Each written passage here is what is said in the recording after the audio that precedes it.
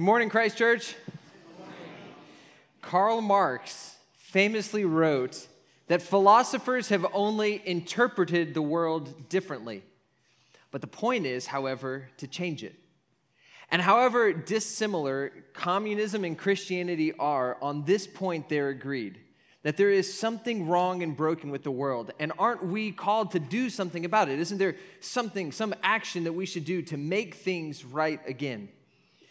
We're continuing looking at our summer series. We've been going through this book called Simply Christian by N.T. Wright, and our sermon series have been following along with him. And where we are right now, we're in the middle of telling the story of Scripture, what he calls staring at the sun, how Christianity makes sense of everything else in the world, including this longing to see the world remade, this longing to see the world made right. I want to put a slide up here that outlines where we've been over this summer. And we started with kind of maybe the first part. We called it Echoes of a Voice. And the way N.T. Wright explains it is that all of us have these longings that are echoes of a voice, these longings for justice and spirituality and relationships and beauty. We see these longings, and it's like we're hearing the echo of a voice that are meant to lead us back to God. Now we're in the middle part of the story, staring at the sun, how Christianity tells this grand story of God and the heavens and the earth and what's gone wrong and how God's doing something to put them back together.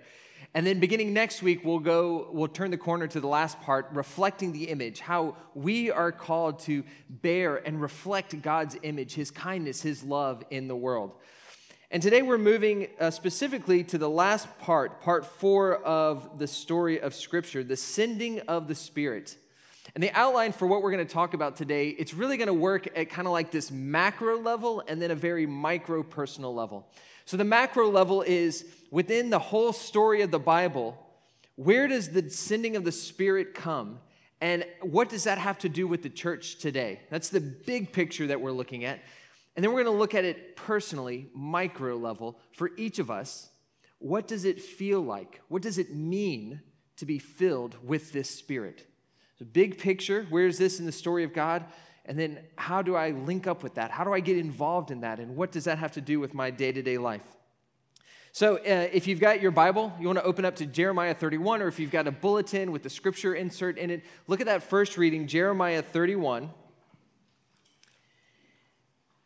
And remember, this is part 4 of God's story of the rescue. Part 1 was God, heavens and earth, God creating everything. Part 2 was things have gone wrong. God reaches out to one family, the family of Abraham, and through Abraham and this nation of Israel, God is working to bring healing and wholeness to the world. Part 3 last week was Father Cliff speaking about Jesus Christ as the hinge point. Remembering Jesus fulfills, He's the King.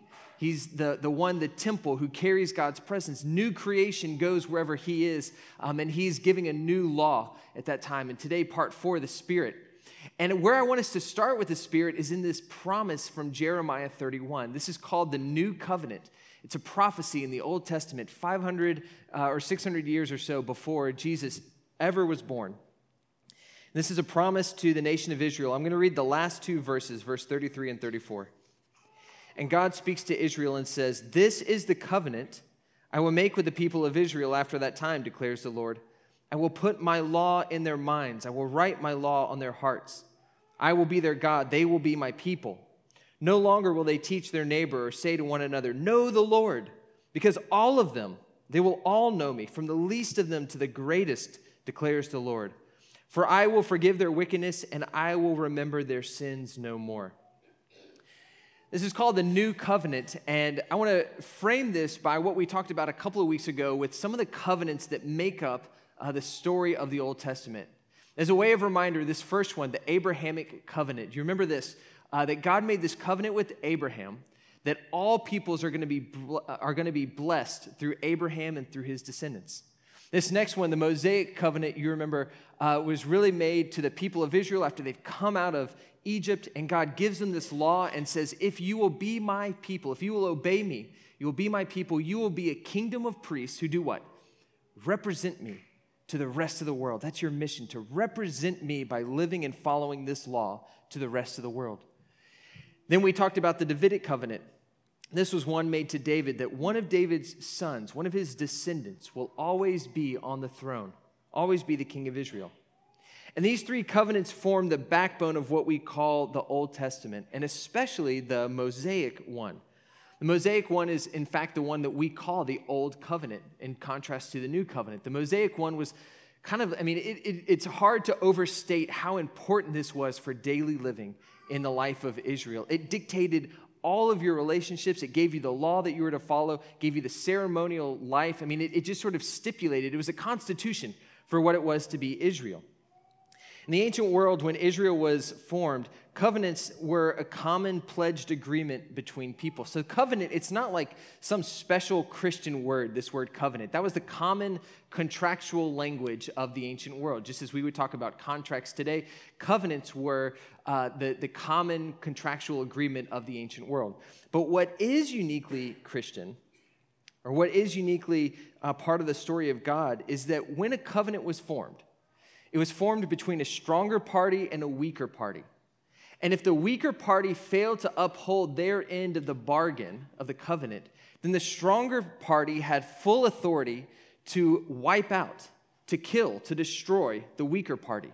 And you would see this happen in the Old Testament, where you'd see this in the ancient Near East, where different civilizations would make covenants with one another. One would break it, the other one would wipe them out. That was the prerogative, that's the stipulation, the terms of the deal. So when Israel doesn't live up to fully obeying the Mosaic law, God has the opportunity, he is in his full rights to completely wipe them out. And yet what we see instead is the graciousness of God, the kindness of God, the mercy of God, to do not what we would expect, wipe them out, but instead to offer them a new covenant, the one that we just read about this morning, to give them another chance to follow him. It goes along with our prayer that you might have noticed as we were praying our collect this morning. God Almighty, who is chiefly known in the way he shows mercy. You see God here in the Old Testament showing mercy to this nation of Israel by promising, I will give you a new covenant. Now look at what he says in chapter 31, verse 33 and 34. Jeremiah 31. Here's the Moses.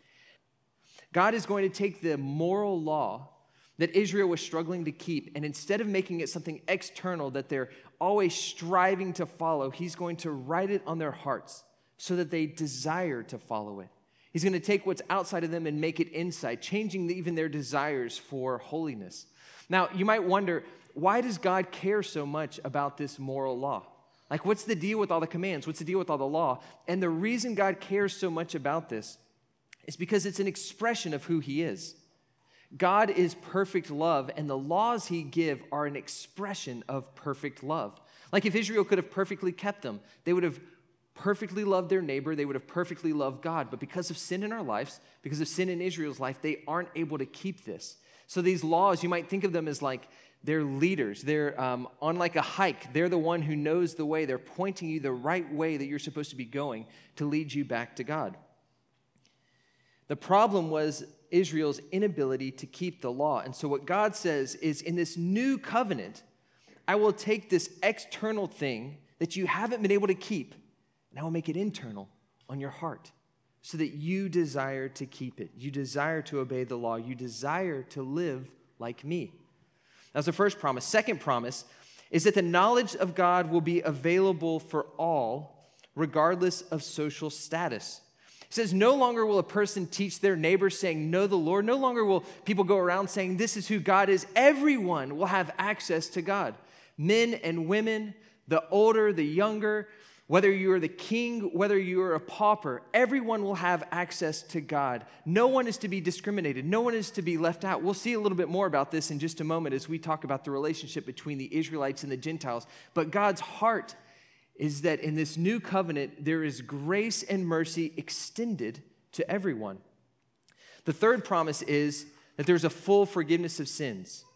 Not just a partial forgiveness at the temple, not just going back to the temple year after year and offering the same sacrifices over and over again, but a final sacrifice that makes you whole and clean and no longer ashamed of who you are, something that makes you brand new. Last week we looked at Jesus and how Jesus Christ is a hinge point of this whole story. He is the one who institutes this new covenant.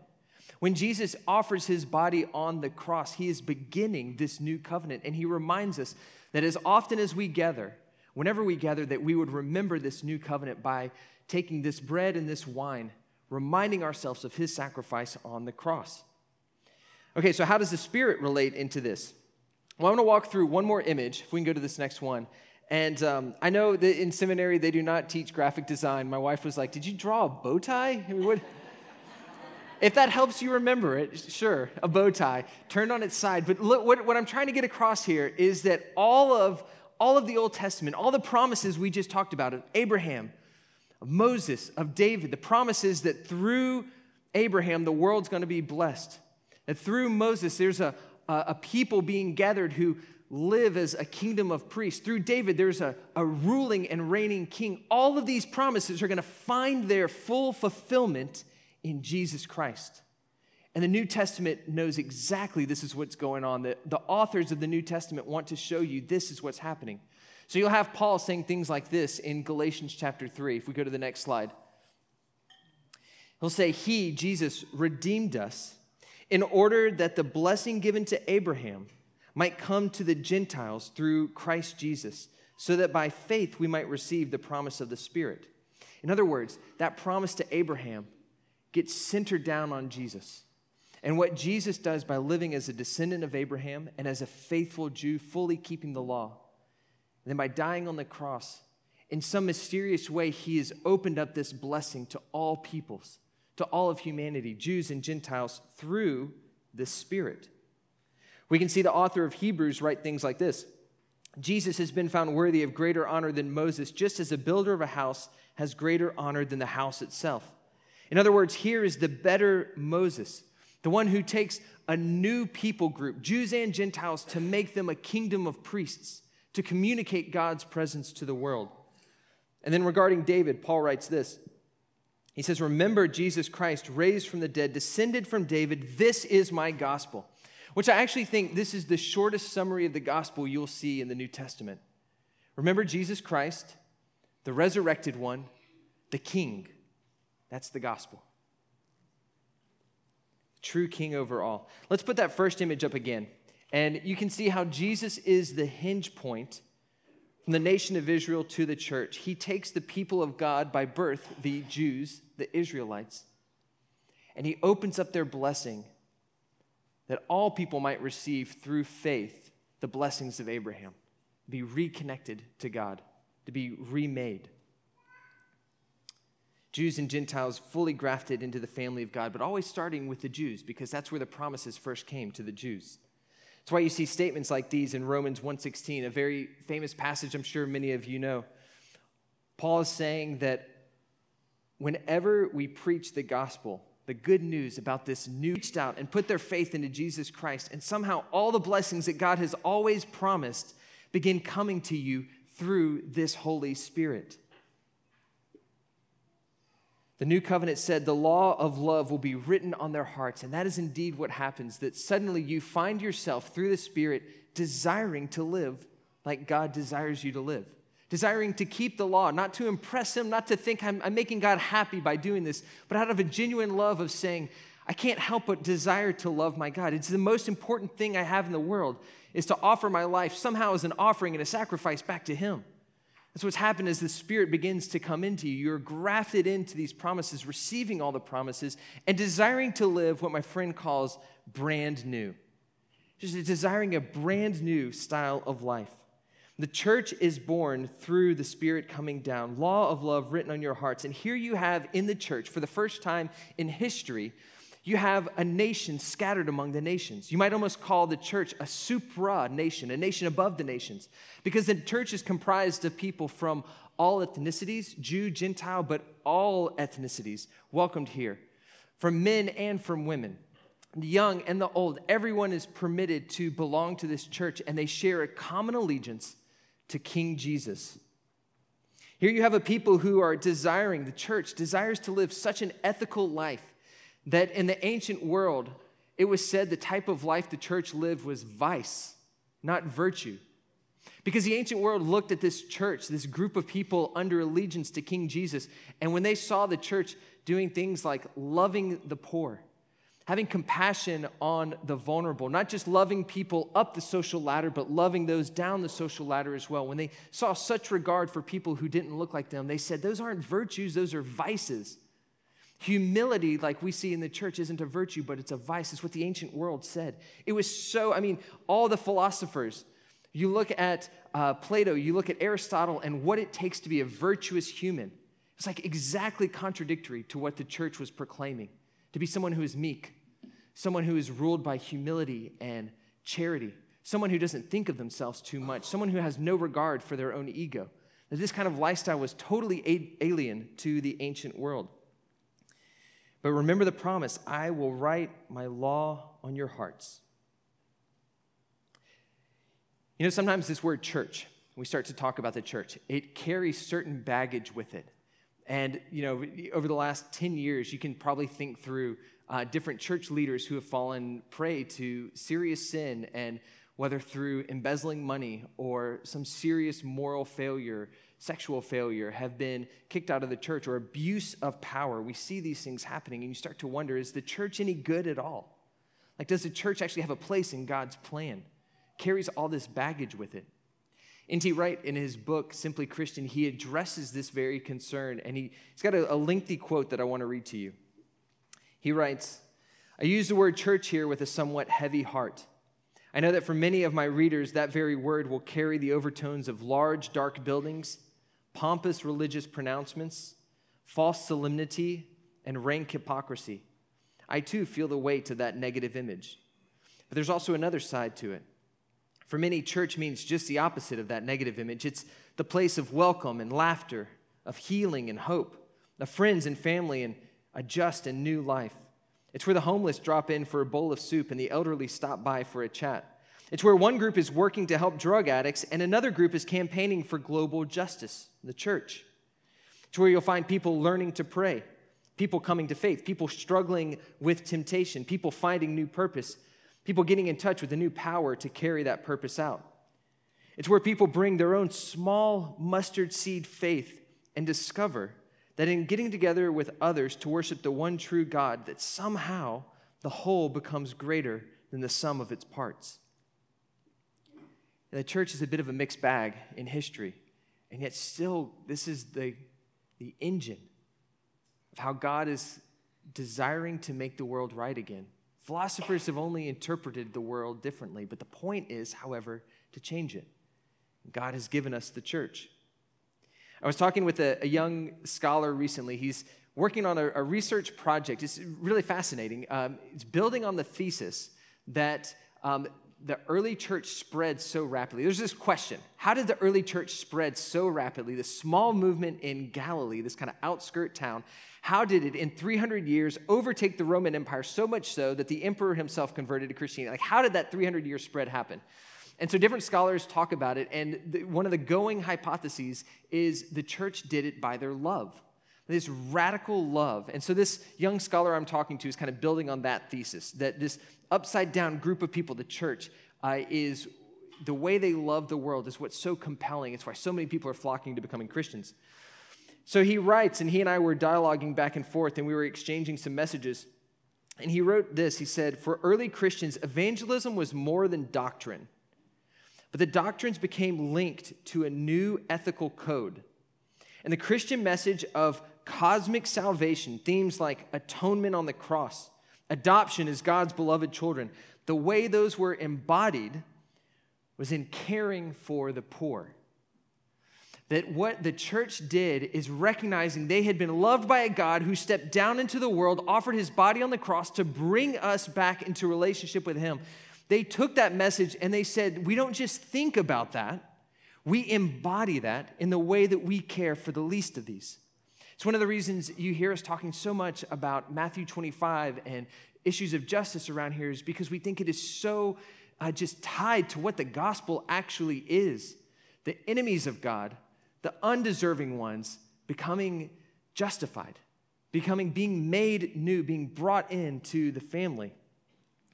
He writes, Christian evangelists did not win, get this is really good when he wrote this. Christian evangelists did not win the respect of outsiders by their proximity to power, but by their proximity to the poor.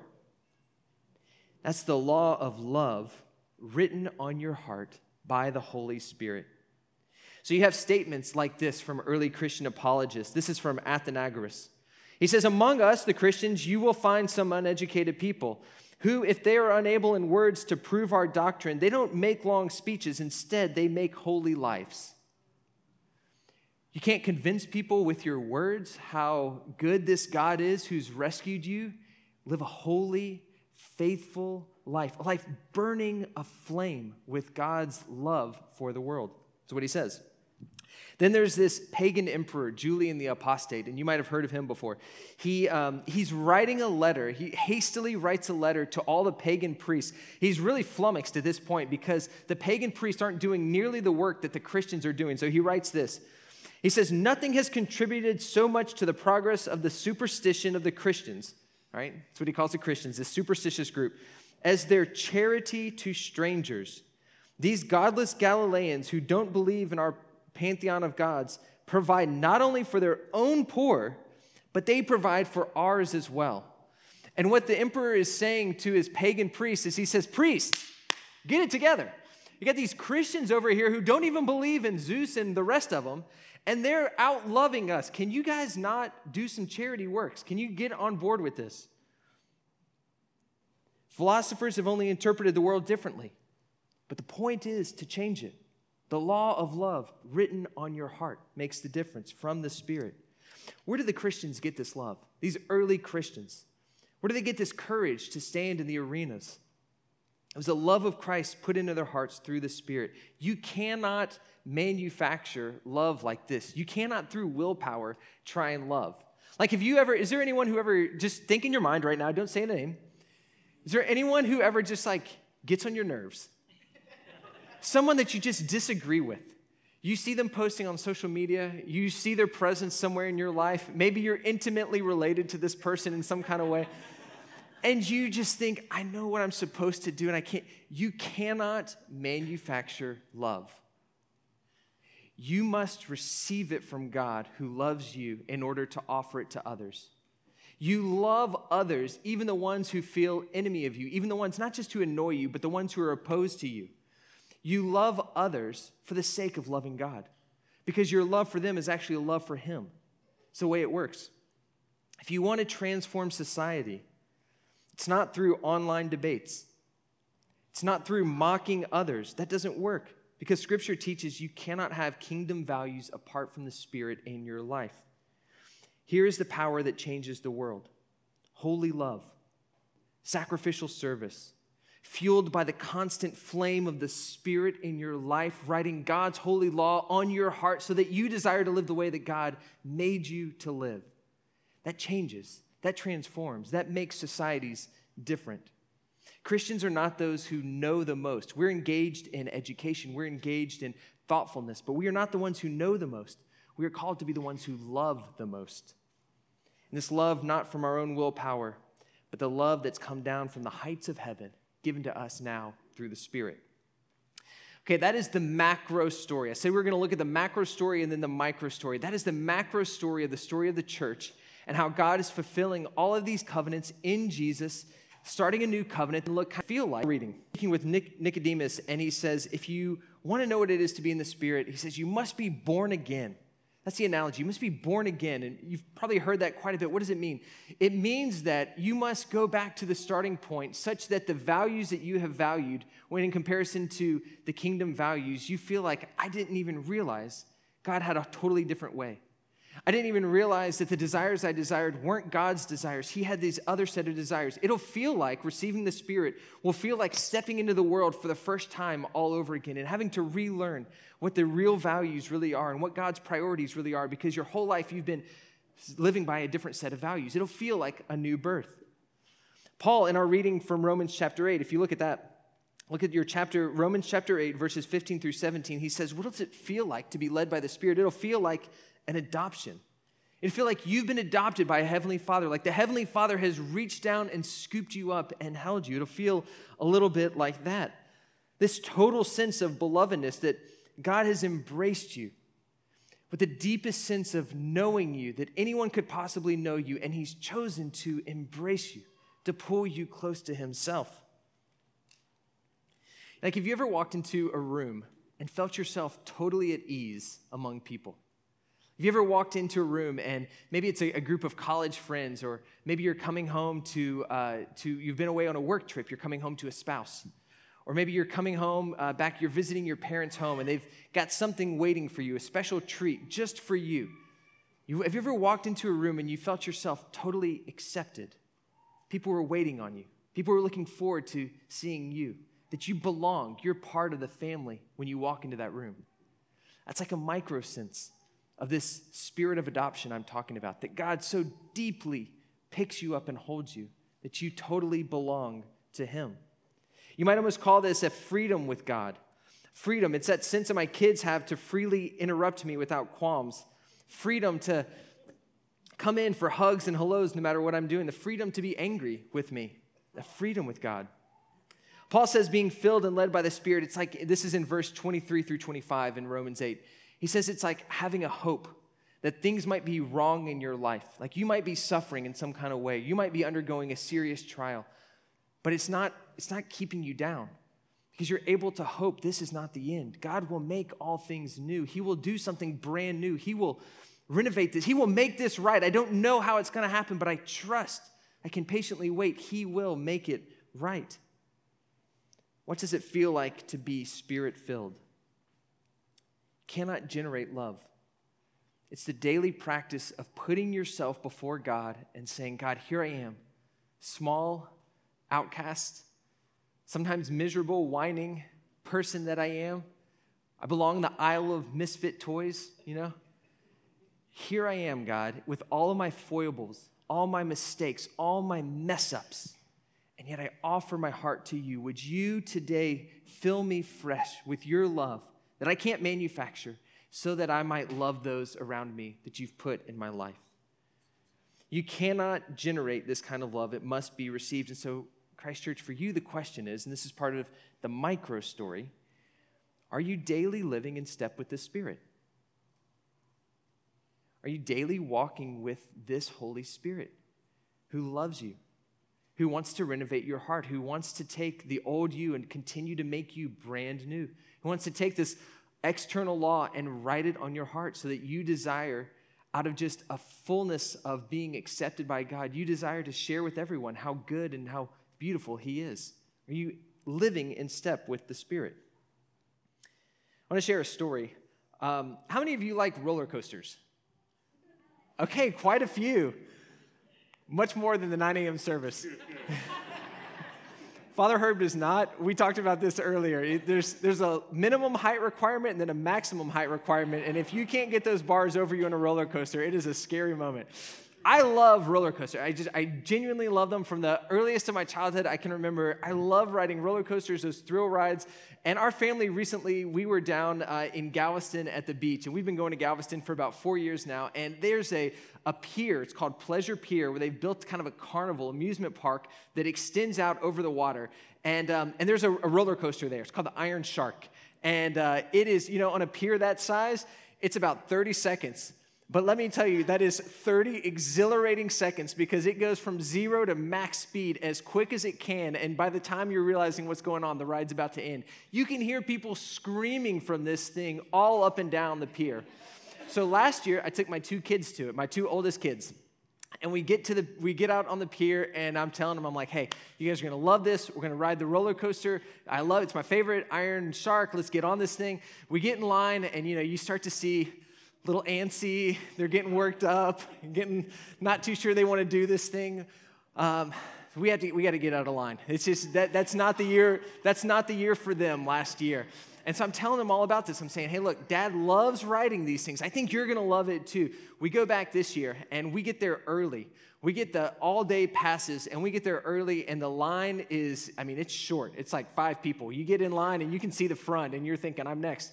And they're doing it. They're gonna do it. Dad, this is the year we're gonna do it. So we get in, and all the jitters are happening. I think one of them, maybe it was me, might have been crying. We're just so nervous about what's about to happen. We get on this thing, and then the buckles come down. And once they come down, there's no turning back. And that guy, the conductors who they've been to school for this, they press go, and you're off, right? Like that thing's happening.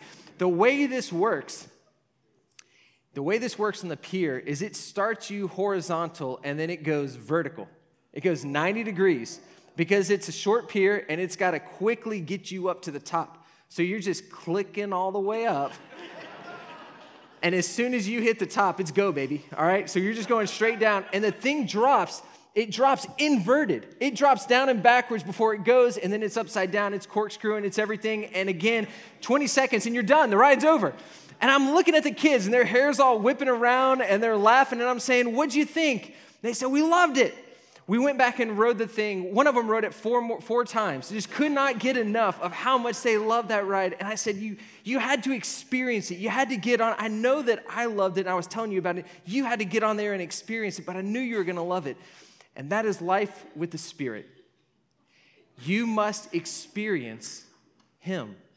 You cannot be at a distance, at an arm's length, saying, I know about God. You can't say, I had an experience with God 20 years ago, and I'm just living on the residual energy of that. Life with the Spirit is daily riding, experiencing, trusting, saying, God, here I am.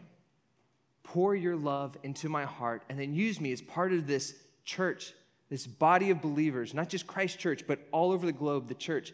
Use me to bring your love, your healing, your forgiveness to all peoples, that all peoples might know you are the one true God who loves all of humanity.